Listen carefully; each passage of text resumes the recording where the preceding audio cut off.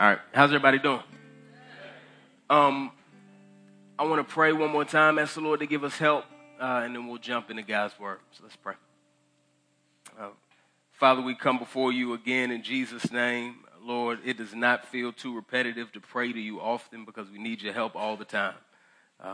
You tell us to pray without ceasing for a reason. God, we need your help without ceasing.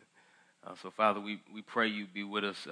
We want to hear from you in your word. We want to be more like you. God, thank you for this chance to worship together, Lord, and help this to be another chance for us to worship together as a church. And we ask in Jesus' name, amen. Amen.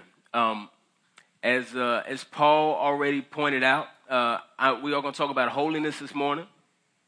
And that's what this passage we're going to look at in 1 Thessalonians is mainly about. But I want to start by talking about faith, and we'll work our way towards talking about holiness. And what I want to talk about faith is some kind of problems with how we think about it, how we perceive it, and that we usually assume that faith is a finished product instead of a work in progress.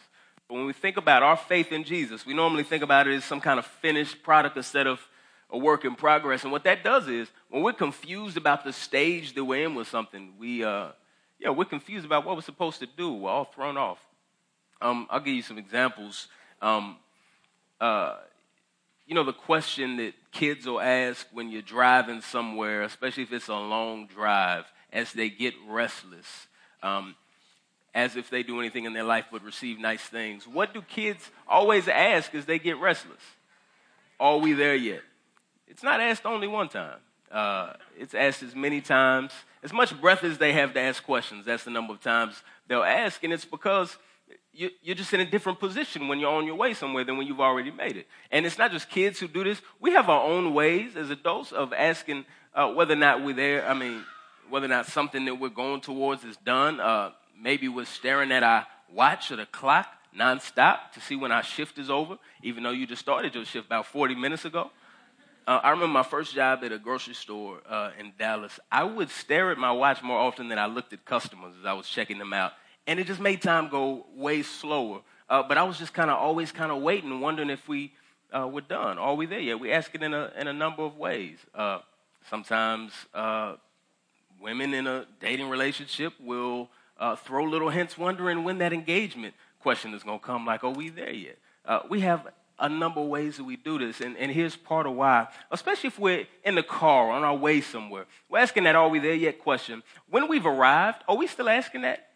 No, because we made it. We relaxed. We're starting to enjoy whatever we're doing. And here's the thing. If we're confused and we think we've already arrived, then we may relax when we still need to be at work. We may relax when we still need to be thinking about the journey. I was driving to the airport yesterday in Dallas, and I keep staring at my GPS over and over again, wondering how close I am, wondering what turn I need to make. Once I make it to the airport, I'm not looking at my GPS. I've made it to my destination. I'm not trying to think about each turn in the same way.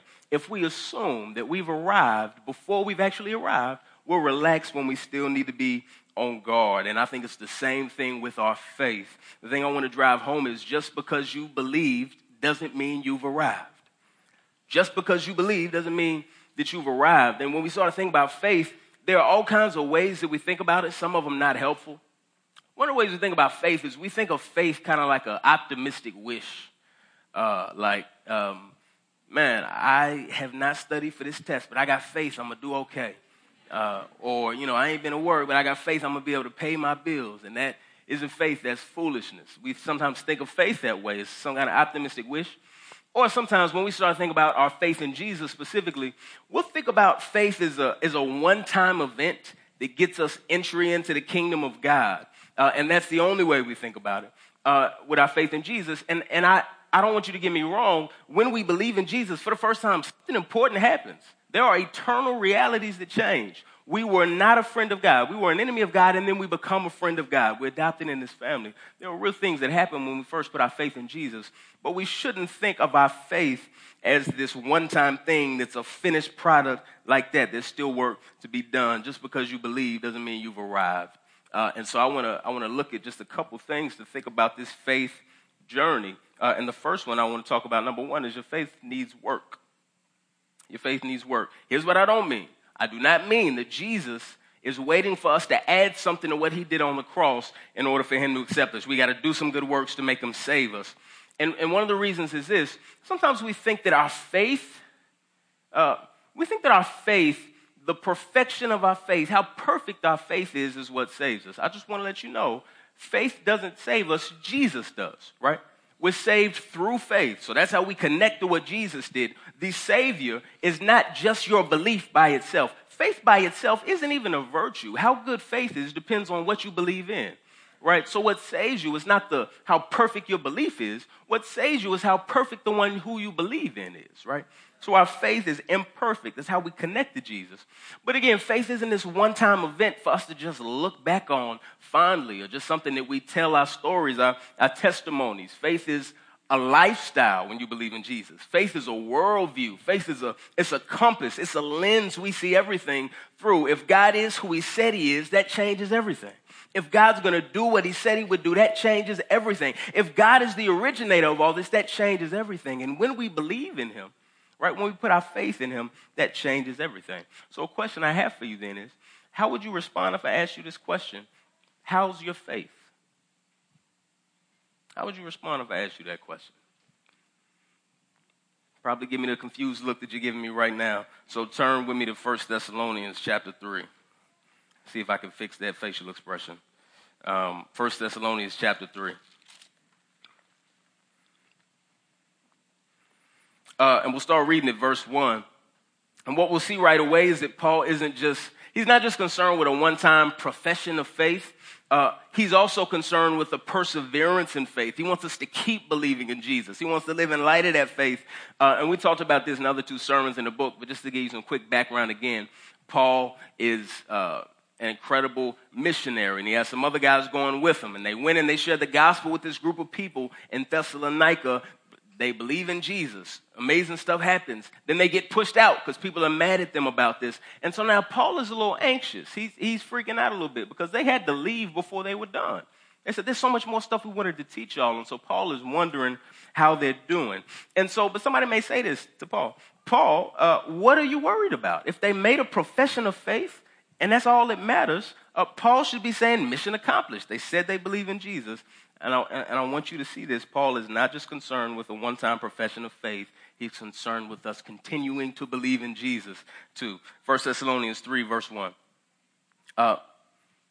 He says, therefore, when we could no longer stand it, we thought it was better to be left alone in Athens. He's saying we thought it was better for me, Paul, and Silvanus to stay and to send Timothy. Verse 2, and we sent Timothy, our brother and God's co-worker in the gospel of Christ, to strengthen and encourage you concerning your faith, so that no one will be shaken by these afflictions. For you yourselves know that we are appointed to this.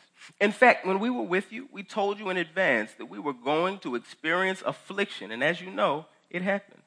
For this reason, when I could no longer stand it, I also sent him to find out about your faith, fearing that the tempter had tempted you and that our labor might be for nothing. We'll stop there for now. When you look at how Paul is thinking about this, Paul is a little bit stressed out. Because what we see through the book is Paul really loves these people. He probably only got to spend a few weeks with them, but he really loves them. They mean a lot to him. He's saying he longs to be with them. They're his joy, all of this stuff because he's excited about what the gospel has done. And so Paul sends Timothy to him for two reasons: to strengthen and encourage them so they won't be shaken by afflictions, and to find out about their faith, hoping they hadn't been tempted away from Jesus. So he sends Timothy almost like a doctor's house call. You know, doctors used to do this before.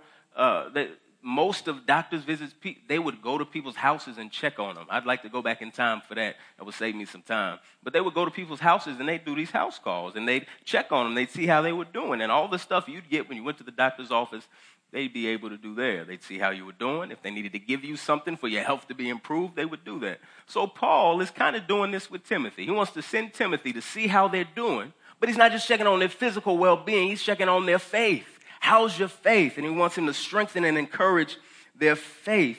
And the fact that he's sending Timothy to check on their faith should tell us something about faith itself. That faith is something that has to be sustained and checked in on, right? And is there something specific about the Thessalonians? No, this is just the nature of us. The truth is we're fragile, and even our faith is fragile. Again, our faith is not what's perfect. There's a man who sees Jesus in the Gospels. In the short version, he says these words to Jesus. He says, Jesus, I believe, help my unbelief. He says, Jesus, I believe, help my unbelief. That in the same sentence, he's acknowledging the fact, I believe in you, but there's unbelief in my heart. Like, I trust you, and I'm trusting you to even help. That shows his trust in Jesus, that he thinks that Jesus can do something about the ways that he's still striving to trust him. And so Paul is treating our faith like it's something that needs to be nurtured. There's a reason why the Bible uses a language of new birth, like when we believe in Jesus, saying we're born again. And then it uses all kinds of language of like growing up and maturity. It talks about going from spiritual infancy to spiritual maturity and the milk of the word and the meat of the word. Because when we're born again, we're spiritual babies, right? I think about when I first got saved, when I was 14 years old. And I thought I was a very wise and godly person. And I look back, I can't think about like a day of my life then without cringing deeply. Because even though I loved Jesus and I was reading the Bible, I was very, very, very immature. And there were things that God gave me and sent into my life to grow my faith, to make me more and more like him. And this is what God wants to do. Our faith needs to be sustained and built up and nurtured. And if we treat it like it's a finished product instead of a work in progress, then we're not going to really nurture it the way we should. We're going to neglect it. So to give an example, and sorry to throw my wife under the bus, it's not really throwing her under the bus. She's good at a lot of things. One thing she's not good at, is true, is keeping plants alive. Am I lying? Okay. Keeping plants alive. So my wife loves plants, both outside and inside. I'm of the belief that God put plants outside for a reason, but that's a different story. She loves plants, so she likes to buy plants and put them in our house. Places where other people would put like books, she wants to put something that grows outside, and that's fine. Marriage is full of compromises. The thing that happens, though, is those plants would always die very soon. And so it's kind of like what the Bible says, you know, you say you love your brother, but do you really? That's kind of how it is with the plants. I'm like, do you love plants? Because you let them suffer and die these sad lives with no attention. So these plants die, and so, but she loves them so much, she'll keep buying them. And every time she'll convince me, like, no, babe, I promise, this, it's really hard to kill this kind of plant. And it dies very soon after. And so it's to the point now where I've had to say, Lord has given me authority as the head of my household. I've banned plants from inside my house. We can't do it. It's a waste of the $10 it costs. But one thing is, okay, you can get fake plants. The great thing about fake plants is they require no attention or skill in caring for them. They are just there. So here's the thing. You don't have to pay them special attention. You don't have to put them in the sun. You don't have to be good with plants. You can forget they exist for months at a time and come back, looks the same. A little plastic looking, but it looks exactly like it did before you walked away from it. And so here's what we do. We treat our faith like it's one of the fake plants, right? Where we say, oh, faith exists. Here it is. I'm really excited about it. And then we completely neglect it as if it's just going to be fine by itself with no actual nurturing. Our faith is more like that real plant where it needs sunlight and it needs water and it needs to be nurtured. There are things that have to happen for our faith to grow and for our faith to be sustained. We have to give attention to our faith. Our faith isn't a dead fake plant. It's alive, right? There's vitality. So we have to give attention to it. It needs to be strengthened and encouraged. That's what I mean when I say your faith needs work. Not that for you to be saved, you have to do good works to make Jesus like you. I'm saying your faith itself has to grow and be strengthened. Believing in Jesus doesn't mean you've arrived. And here's the thing. There are dangers that Paul seems to assume that we don't always assume. I think that's part of why we treat our faith like he can take care of ourselves. Because Paul is acting like there are dangers that he needs us to look out for. And to put it bluntly, the way that Paul talks about it, it sounds like our faith is under attack all the time. This is why he's so worried about them. He's like, I'm not able to be with y'all. I'm worried about how you're doing. I'm sending Timothy to check on you because there are dangers. The two threats he talks about being shaken by afflictions in verse 3. Verse 5, he talks about being tempted by the tempter. So the dangers that he's talking about that our faith faces is pushback from the world and temptation from the devil. That these are dangers that we have. I wonder if you ever think about you or your faith as susceptible to danger. Do you ever think about it like that? This is part of what's important about seeing our faith not as a finished product, is our faith can be affected by this life. Our faith can be weakened. It can be shaken. So when he talks about these afflictions, it can be shaken by. He's thinking mainly of the persecution they'll face for following Jesus, right? Because this place doesn't like Jesus. Paul came and talked about Jesus for a few weeks, and they ran them out of town. The government got in this, right? They don't like Jesus. So he's saying, look, and we told y'all these afflictions would come just like it's happening to us. He said, I wanted to send Timothy to make sure that didn't make you run away from Jesus. Now, why do you think that affliction, because you follow Jesus, would make someone consider leaving Jesus? It's very natural for us to try to find the easiest road, right? When something is really difficult, we want to get away from it. I mean, in some ways, we're programmed to do that. If I touch the stove, I move my hand because it's hot. I don't want to experience that pain again. But sometimes, because of our judgment, our instincts make us think it's hard and it's painful to do this road of following Jesus, so I want to take the easy path. That's what Paul's worried about. And there will be pushback that we face. There'll be persecution we face. The persecution that they were facing was much more intense and hard. But that's not to say that there's no pushback that we'll face that will also make us want to turn away from Jesus. Not only that, it's not just persecution kind of afflictions that can make us be shaken.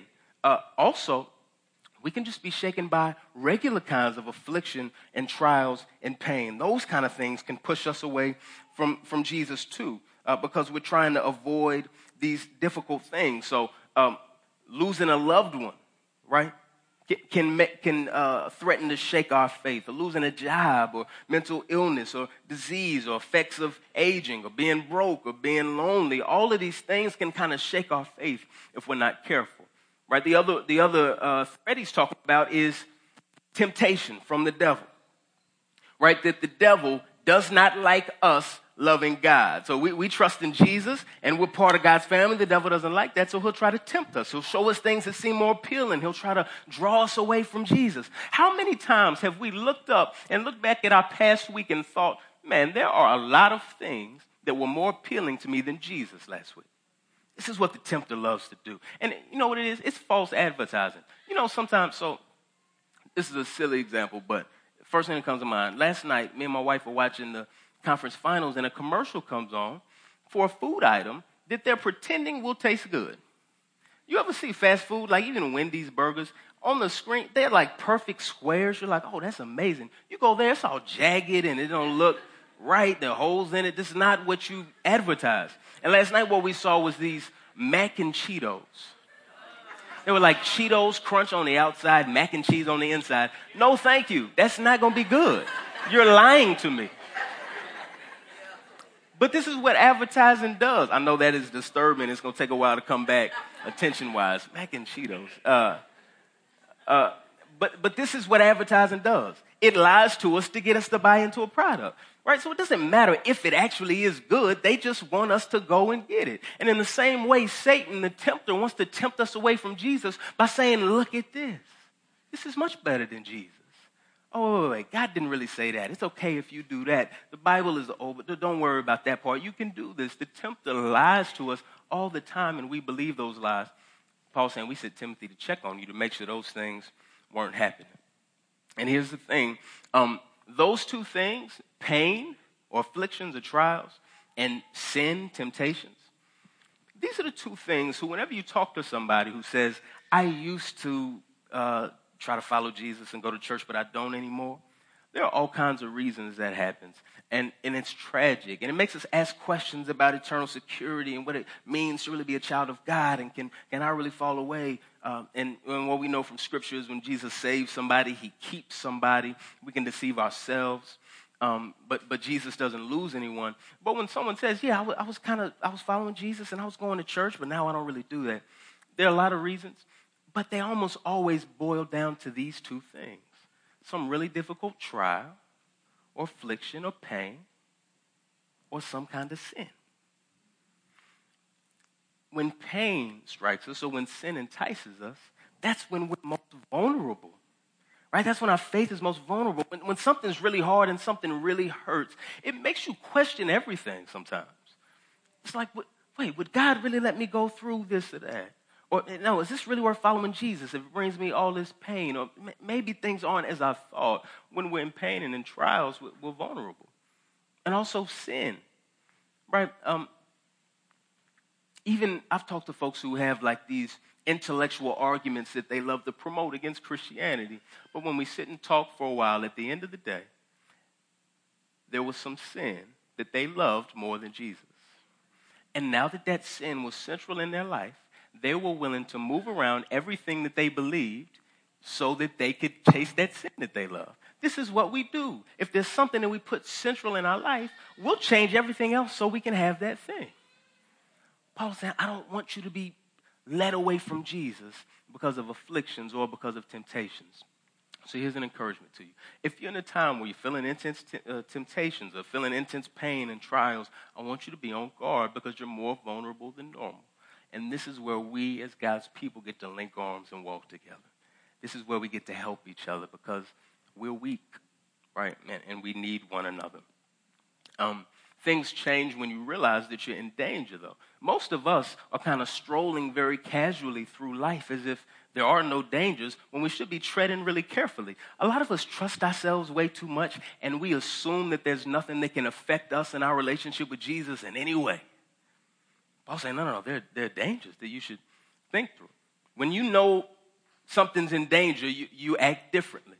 Last week, my son, he'll get cold sores sometimes. We're like, oh, he has some cold sores. We're like, oh, he got a lot of them. And then we find out that he has some other infection, right? So at first, we're treating it like, oh, he just has cold sores. We'll put this stuff on him. We'll avoid him. Don't let him kiss us, and we'll just keep it moving. But then we find out he has this other infection. So as soon as we find that out, our whole plan changes. We think, oh, this isn't just a cold sore. He's in danger. There's an infection, right? Oh, there's one on his eye. Listen, no, you might need to go to the ER because hard things can happen if it gets in his eye and all this stuff. Our posture changes completely because we've gone from this is just something regular we don't have to worry about to there could be danger and we need to protect our son. When you know you're in danger, it changes stuff. Oh, here's even another random example. I was walking my dog the other day, and I walk past and I see DeAndre, and then I see Katoya in Mission. And I'm usually, I'm waving and I'm continuing. Katoya looks real focused on her bike ride. And so I'm about to keep going. And then these two dudes basically just get in a fight, and another dude runs off, and he doesn't seem like he's in his right mind. And so it changes my whole posture because it goes from I'm just saying hi to my friends to I'm standing here watching him walk away just in case I have to get in a fight on their behalf. Damon, I had your family's back, bro. I was about to get in a fight to protect your family. When there's potential danger, though, right? Otherwise, I just would have kept walking and waved and been like, okay, see you Sunday. But when there's danger, it changes the way you go about things. This is why I want us to understand Paul is pointing out very real spiritual dangers. So we cannot stroll casually as if nothing can affect us. We want to tread carefully. So I want to ask you, what are some things we do sometimes that are careless with ourselves spiritually? When are we careless? What are some things we do that are careless? It's a good question to ask. I want you to write that down and ask yourself this week, are there any kind of patterns or habits in my life that are spiritually careless? My encouragement is not to cower in fear and be afraid to go out of your house and to isolate yourself. I'm encouraging you to tread carefully, right? Not to be overly afraid, right? The Lord has us. The Lord gives strength. But there are dangers that we want to watch out for. So Timothy has checked on them, right, on their faith. What kind of report does Timothy bring back? Verse 6. He says, but now Timothy has come to us from you and brought us good news about your faith and love. He reported that you always have good memories of us, that you long to see us, and we also long to see you. There's that love he has for him again. Verse 7. Therefore, brothers and sisters, in all our distress and affliction, we were encouraged about you through your faith. Verse 8, for now we live if you stand firm in the Lord. How can we thank God for you in return for all the joy we experience before our God because of you?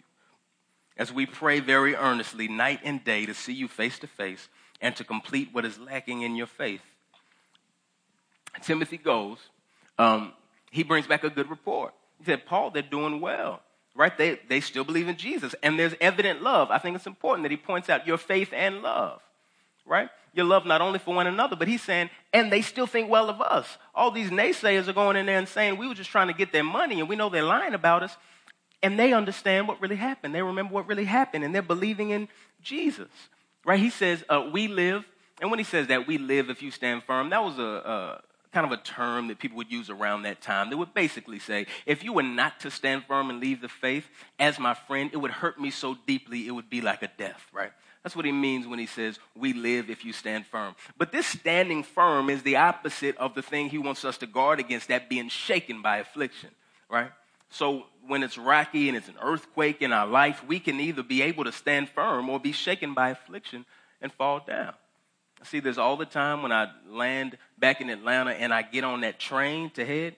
There's some people who don't ride it that often. They're like, I don't need to hold on. The automated voice says, hold on because you're going to fall. And they're like, I'm good. And they just text it, and then it goes, and they go. But here's the thing. Nobody who holds on falls, right? The train is about to move. We've warned you. You should hold on. And it's the same way here with Paul. Paul is saying life is hard. There are dangers. Hold on. And there's so many times we find ourselves in a rough spot, struggling to trust in Jesus, and we wonder what happened. And Paul is here saying, hey, here are what the dangers are.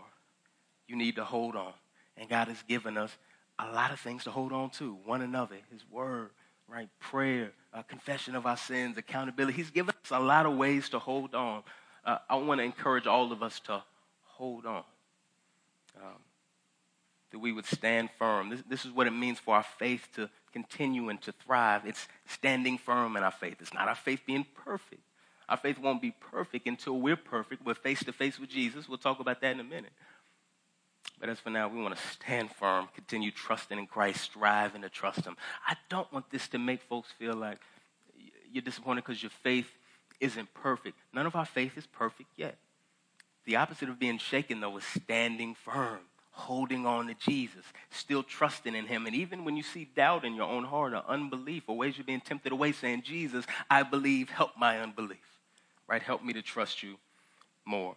When Paul says to complete what's lacking in your faith, he's not saying that your faith isn't enough to save you. You need to add some stuff for Jesus to adopt you into his family. He's saying that faith needs to grow. That faith needs to mature. That faith needs to be prepared for the difficulties of the world so it can do what it does.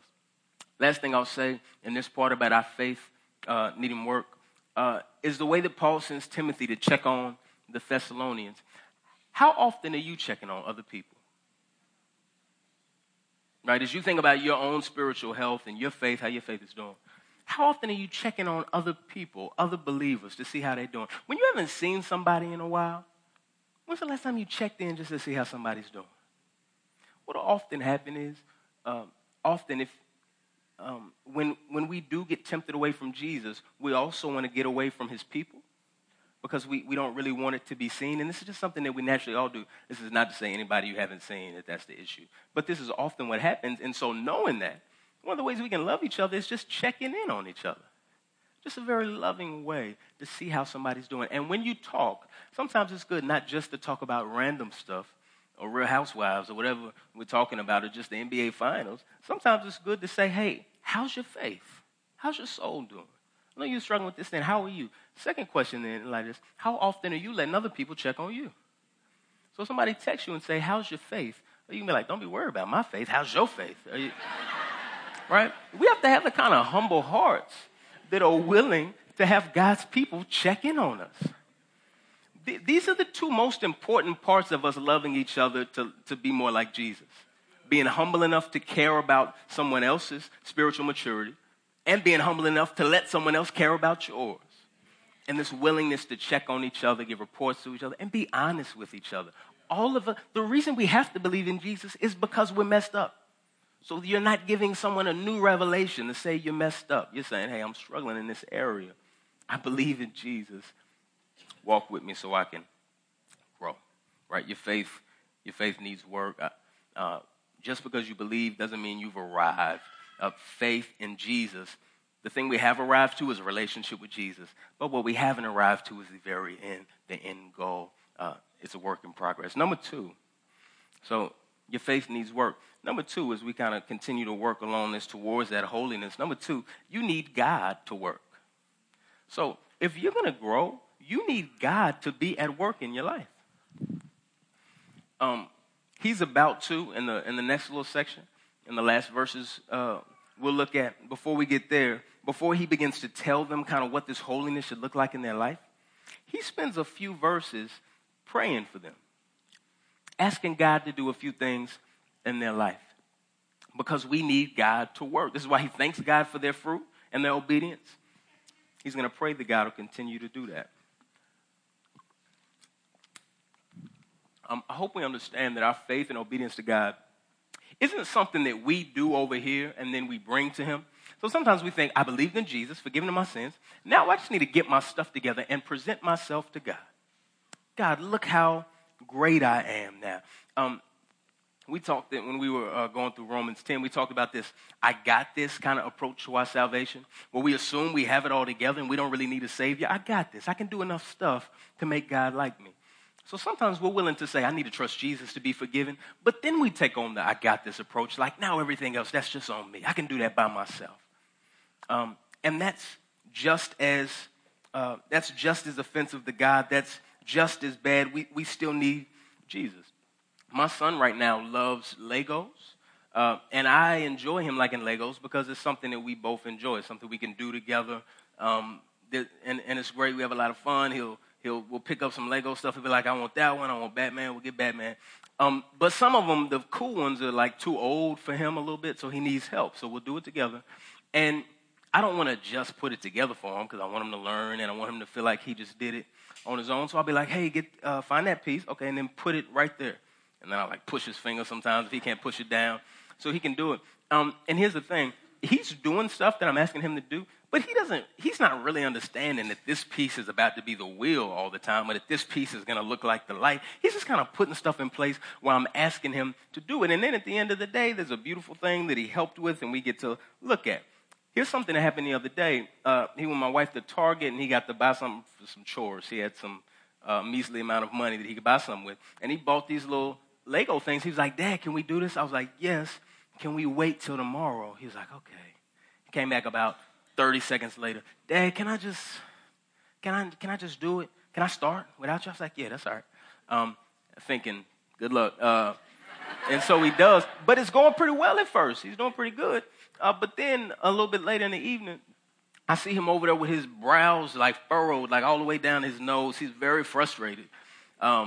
And he's turning red a little bit. I'm like, are you breathing right now? Can you calm down? And so he shows me. He's like, Dad, I don't know what to do. I tried to do it. Is this right? It looks nothing like the picture. I'm more gracious than that. I'm like, you're working on it. Let's do it a little bit later. When he tried to just cobble it together and do it on his own and then present it to me, it looked nothing like what it was supposed to. Right? And if he could have just waited on me to help him, understanding that, hey, I'm really doing the heavy lifting and you're just kind of assisting me a little bit. If he would have understood that, he would have waited on me. In the same way, we try to assume that we just need to take all our holiness on ourselves and then we'll bring it and present it to God. I just want you to understand we are incapable of being holy on our own. We are incapable of looking more like Jesus on our own. So when we go off by ourselves and cobble together this holiness and try to present it before God, I hope we understand that it will not be the kind of righteousness that God wants to produce in us. It'll be self-righteous, and it'll be imperfect. Listen to Paul's prayer, 1 Thessalonians 3, verse 11.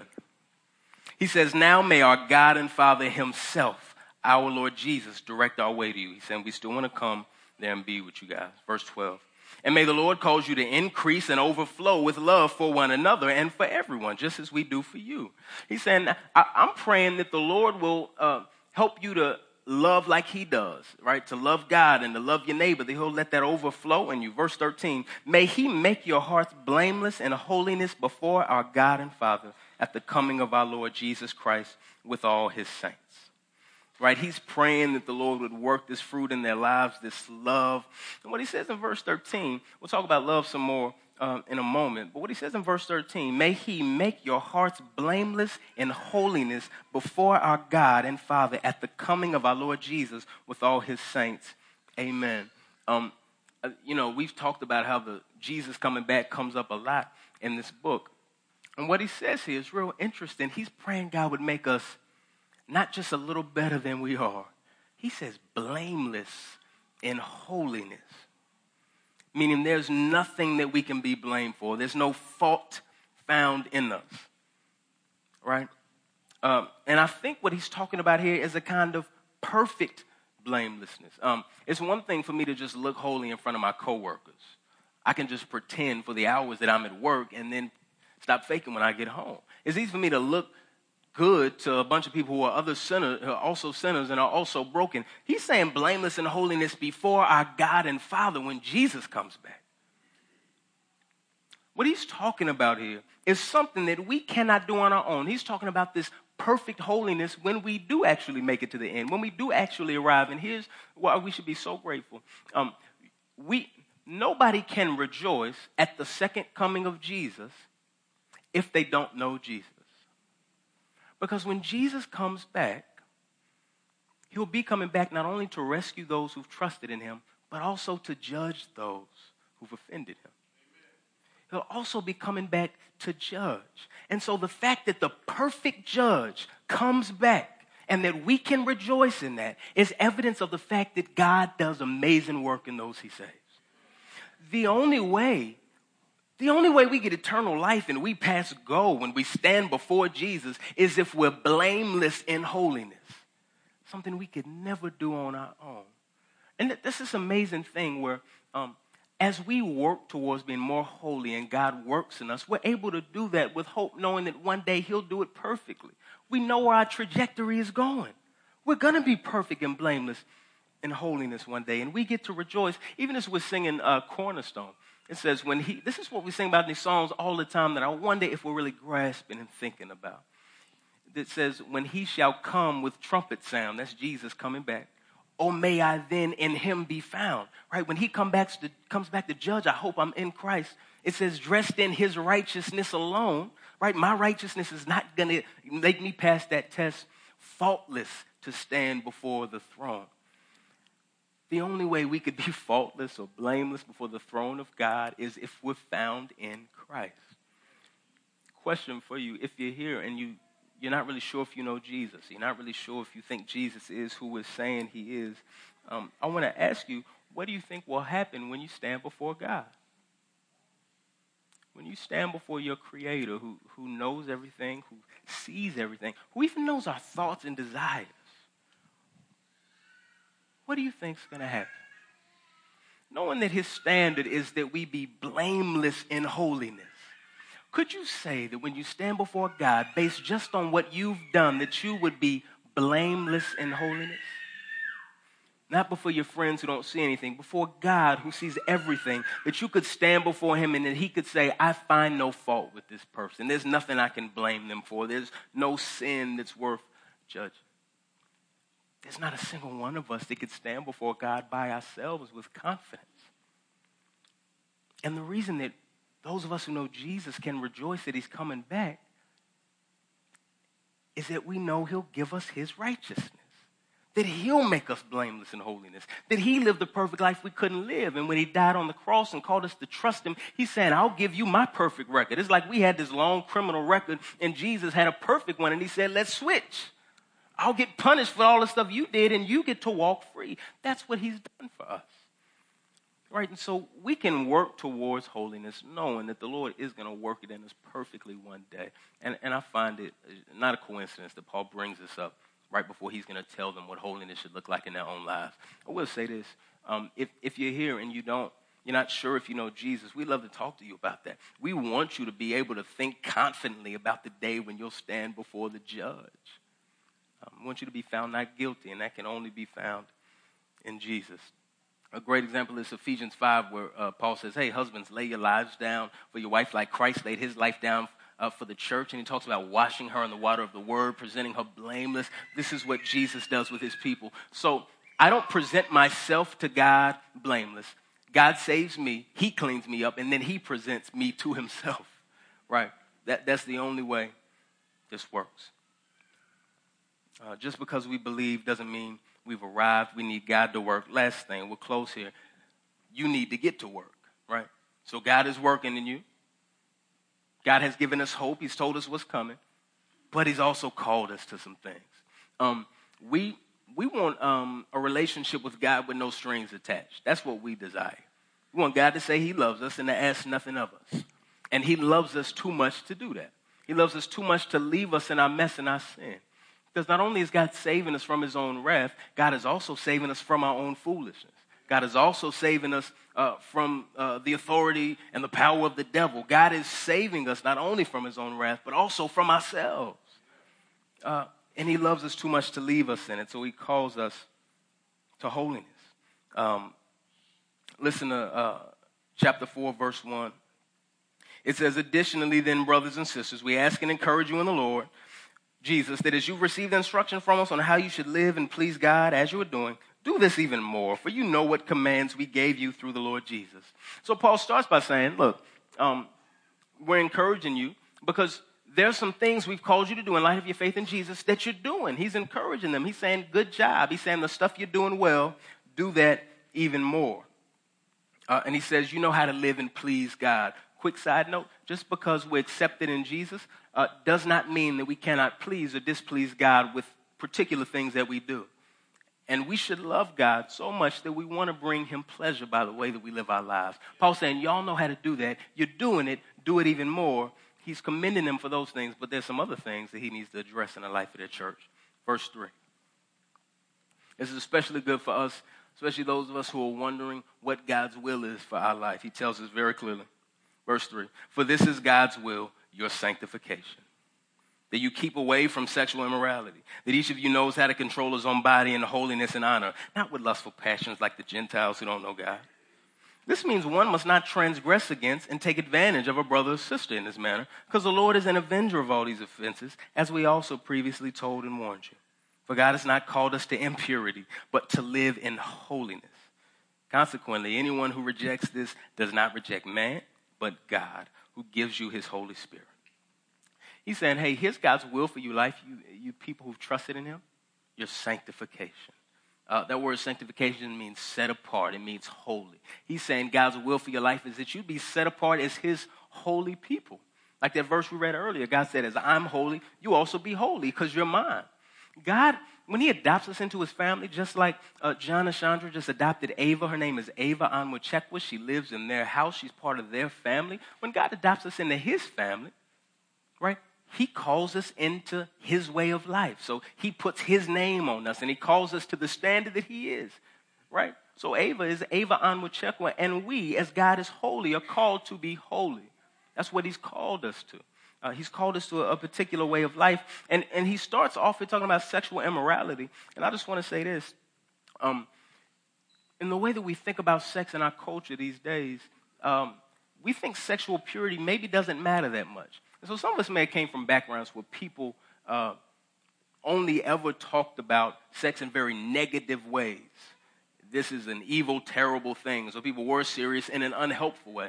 But the way that our culture talks about it makes a lot of us want to kind of go in the other direction and think it's not, we shouldn't do it. We think of sexual immorality almost like we think of speeding. Like we shouldn't probably, but everybody does it. Like everybody's going 70. I'm not about to go 55. Right? That's kind of how we think about this. And I want you to know that's not how God thinks about this. That is not how God thinks about it. The sexual immorality is something that offends him, that's rebellion against him. This is why he says anyone who rejects this doesn't reject man but God. And it's because these are not man-made rules that we made up.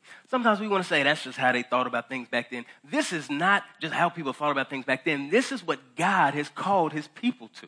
So then when we say, no, I'm not going to do that, or when we say, yeah, I'm just not really that interested in thinking through that, I want you to know you're not rejecting me, you're not rejecting Paul, you're rejecting God.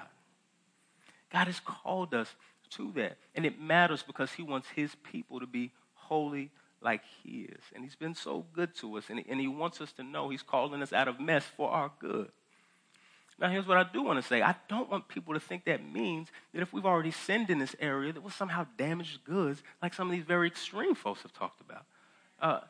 That's just not how Scripture talks about this. Any sin, there's nothing in Scripture that would make me think, if I've lied once, no point in me trying not to lie anymore because I'm already damaged goods. I'm just a liar. That's all I'll ever be. That's just not how Scripture talks about this. God has saved us, and he's given us a new identity. We're not somehow damaged goods, but he's calling us to holiness right now. He's not calling you to assume you're not worth anything anymore because you've fallen in this area. He's saying, no, I'm calling you to holiness right now. Not as a means to make you feel bad about yourself, but hope that we have in the fact that God can make us holy like he is. And he invites us into that. He calls us into that, and it matters to him. And he also pointed out that we're not only sinning against him, we're also sinning against other people, saying don't take advantage of a brother or sister like that. That's the holiness God has called us to.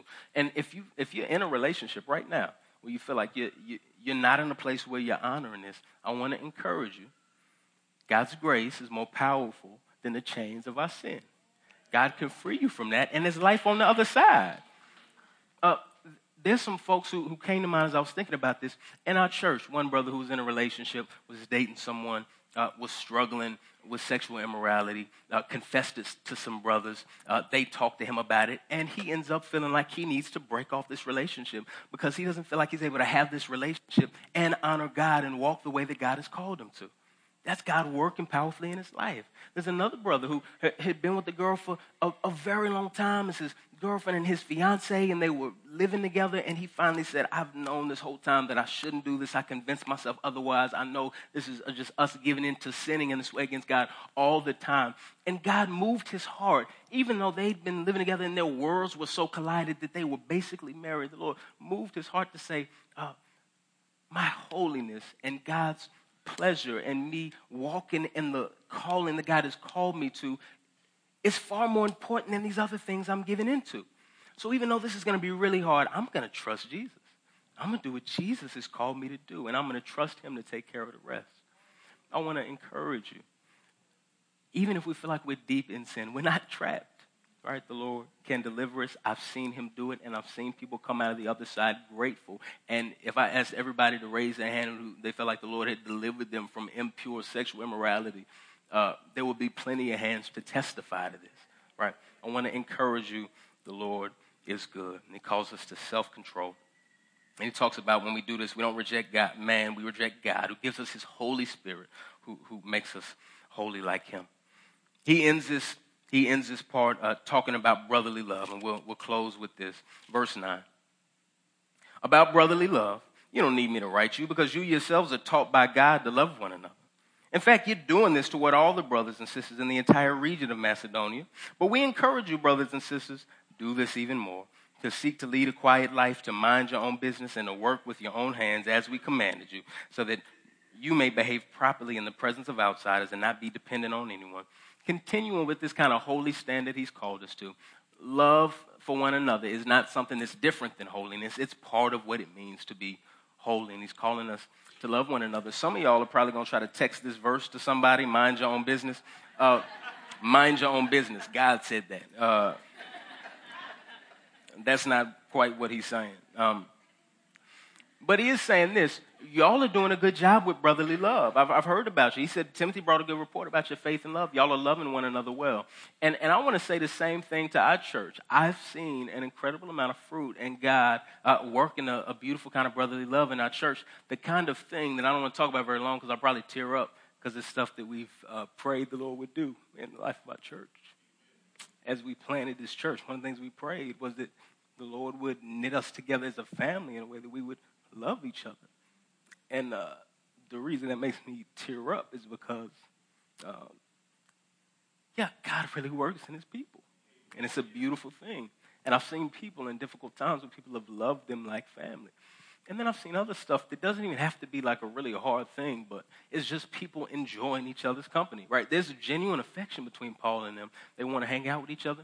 You know, like there's this group text that a bunch of people are on. It's like 100 people, and they just talking all the time. Some people went camping. Camping, trip already happened. The way that we know that this is the work of the Spirit is a bunch of black people went camping. There, there's no chance that happens apart from the Spirit of God. Black people like basketball. And anyway, brotherly love is something that the Lord is already working in the life of our church. And if you're black and you like camping, I'm not, if you're white, you don't like camping, you're with me. But brotherly love is something the Lord is already working amongst. I want to encourage us, like Paul does, do this even more. Build more relationships with each other. Spend time together. Text each other. Check on each other. Rejoice with each other. Weep with each other. Paul is calling us to do this even more. And this is one of the things that honors God. Even the way that we work is a part of the ways that we love each other. Right? He's saying, don't be the kind of people who don't work, so you always asking everybody for money and you always have to depend on everybody. He's saying, love others enough to work hard, live a quiet life so that you look faithful. You're not dependent on your brothers and sisters too much. We should care for each other. But he's saying, don't be lazy and irresponsible. And he's saying, also, you want to look good towards outsiders. This is part of why God makes his people holy, to show people what he's like. If you still found yourself not able to care about holiness, I just want to remind you of this. Jesus is no longer physically walking our earth. The people that Jesus has here to represent him, the only people that the God of the universe has on earth to represent him and to show what he's like, are his people. And he's called us to be holy. How else will people see what God is like? So my encouragement for us to think through is think about faith in Jesus, not as if we've arrived finally, but to remember that it is still a work in progress. Our faith needs to be strengthened and grown, and God needs to continue to work in us as he's promised he'll do, and we still actually need to get to work at striving to be more and more like him.